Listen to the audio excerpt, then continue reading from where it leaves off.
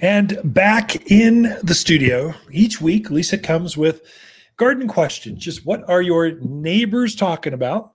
We try to wrap that up and present it. And so we can see, so the rest of the neighbors in that neighborhood can hear what's going on. And when grasshoppers hit, it's like they hit everywhere. When there's a blight, when something's in bloom, when butterflies, when birds are migrating, they're just not over your yard, they're everywhere. And so there's some value in sharing that. Welcome to the studio, Lisa. Thank you. Your gardens are beautiful. Yes, they are. They're looking really good. Your garden center is even more beautiful. It is really pretty. So many of those summer blooming shrubs, the butterfly, the rose of Sharon. We got some new roses in from Monrovia that are perfume roses. Oh my gosh, you got to come in just to smell them. Even if you're not into roses. Yeah. Everyone is into roses. Not everyone wants to grow roses, but everyone loves the fragrance of roses, lilacs, the intensity of crepe myrtles, the beauty, that solar yellow potentia, the way the butterflies and hummingbirds go after Salvia gregii. It's a botanical garden out there. It truly looks beautiful. I love to walk through because you're walking through and you're like, oh, what's that smell? What is that smell? And you start trying to hunt it down, or what's that color out there that's so bright? So definitely a fun place to grab your iced tea or your coffee and just walk through. Don't have to buy a thing. Just come in, bring your dog, and just enjoy the therapeutic effects of Waters Garden Center, a garden center, plants. So this is about garden questions, though. Yeah, we should go get into details. We should. So Dan has a question about his alligator junipers, and this is actually a question we've gotten in quite a bit. So I think it's happening overall through the Prescott area or Quad City area.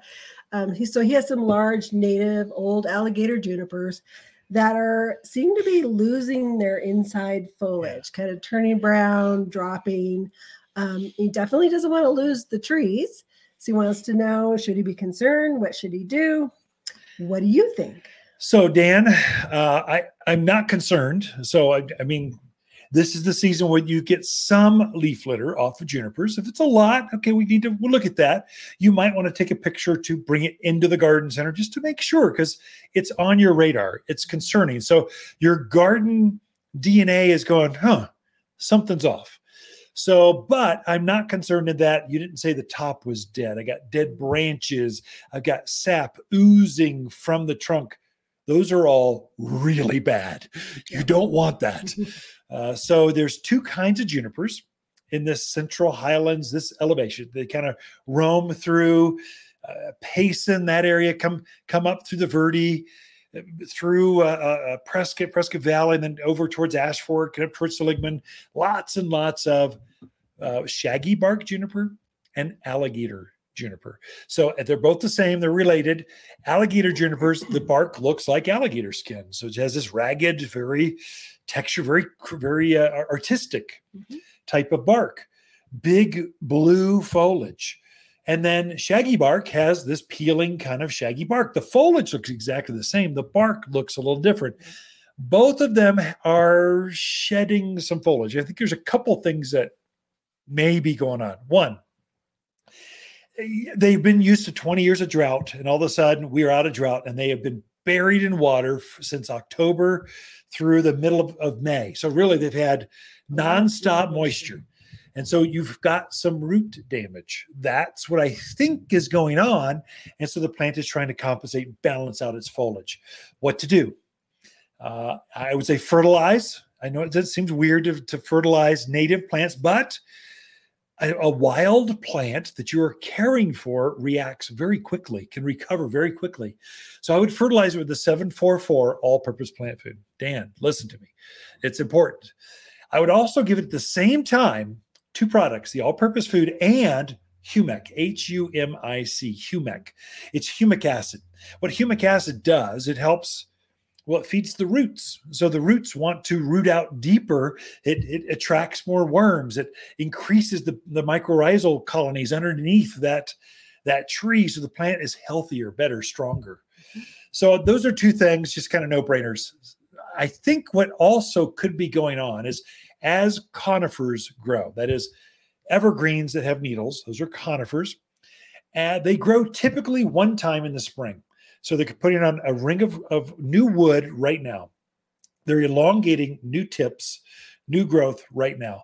As they do that, as that new growth elongates on the outside edges of the foliage, it shades the inside of the tree. And so those needles that are more shaded drop. Mm-hmm. Also, as the wood elongates, the bark gets thicker, it pushes some needles off.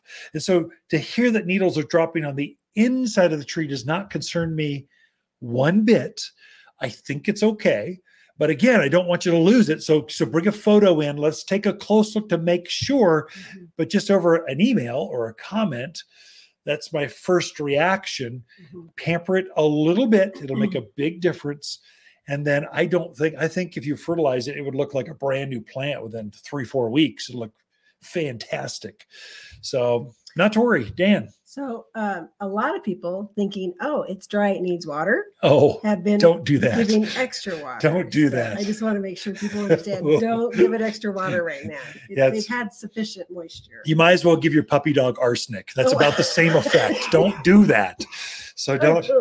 They're native. Well, you can kill natives. So you kind of want to watch that one. So you do. Be careful. Be careful. If you're going to water, you can do that just once a month. That's all the native plant needs. They don't want to be in your drip systems. One time a month is enough. And the ground has still got some moisture in it. I don't think they're going to need that. I think it's root damage.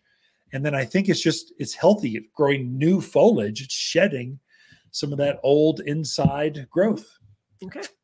Our next question is from Janie in Chino. She has a hillside on the back of her house that is very hot, full sun all day. And wind. It's Chino Valley. So a neighbor recommended that she use Mexican evening primrose. Yeah. She wanted to know your thoughts on that. And then if you had any other suggestions. Oh, Janie, this is great. I love it when women kind of call in and go, I want your opinion. I love that. So primrose is going to do exceptionally well in Chino Valley. Actually, anywhere in the central highlands area, it's going to shine.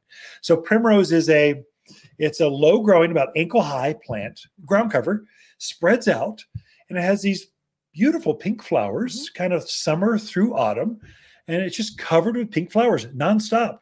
It can be rather aggressive, and so it tends to, you don't plant this where you in the middle of a garden, it will choke out everything. You put it towards the outer edge where the water barely hits it. Treat it with disrespect and you can maybe keep it under control. So it's perfect for a hillside in Chino Valley. I think it'd be great. And it would spread and it would reseed. Are there other choices? Many, many, many, many choices. We got 100 of them here. Look at sedums. Yeah. Sedums and rock gardens kind of go together. These are low growing. They're kind of like cactus without the needles, the thorns.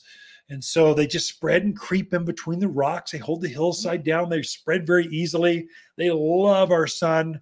They're perennial. At least the ones we have are perennial. So they're going to come back year after year. What else is out there? Give me some help, will you? Anything. Junipers, cotoneas. Oh, sure. Oh, vines. Yeah. Grasses. Absolutely. It kind of depends on what you want that hillside to look like, and we can help you figure that out. So, Jeannie, you need to come into the garden center, and we'll give you the grand tour. So that's the secret. I would suggest, since Hillside and Chino Valley, just knowing what I know out there, those are bigger properties typically. And so you'll be tempted to get a whole shopping cart full of things and just plant them in the hillside. You'd be better. A better design tip is get like odd numbers. So 3, 5, 7, group them together. Get another color, 3, 5, 7, group them together and go with pockets of color. It will look more natural that way on that hillside. We are out of time, Lisa, just like that. So Ken and Lisa Lane, the Mountain Gardeners. Be right back.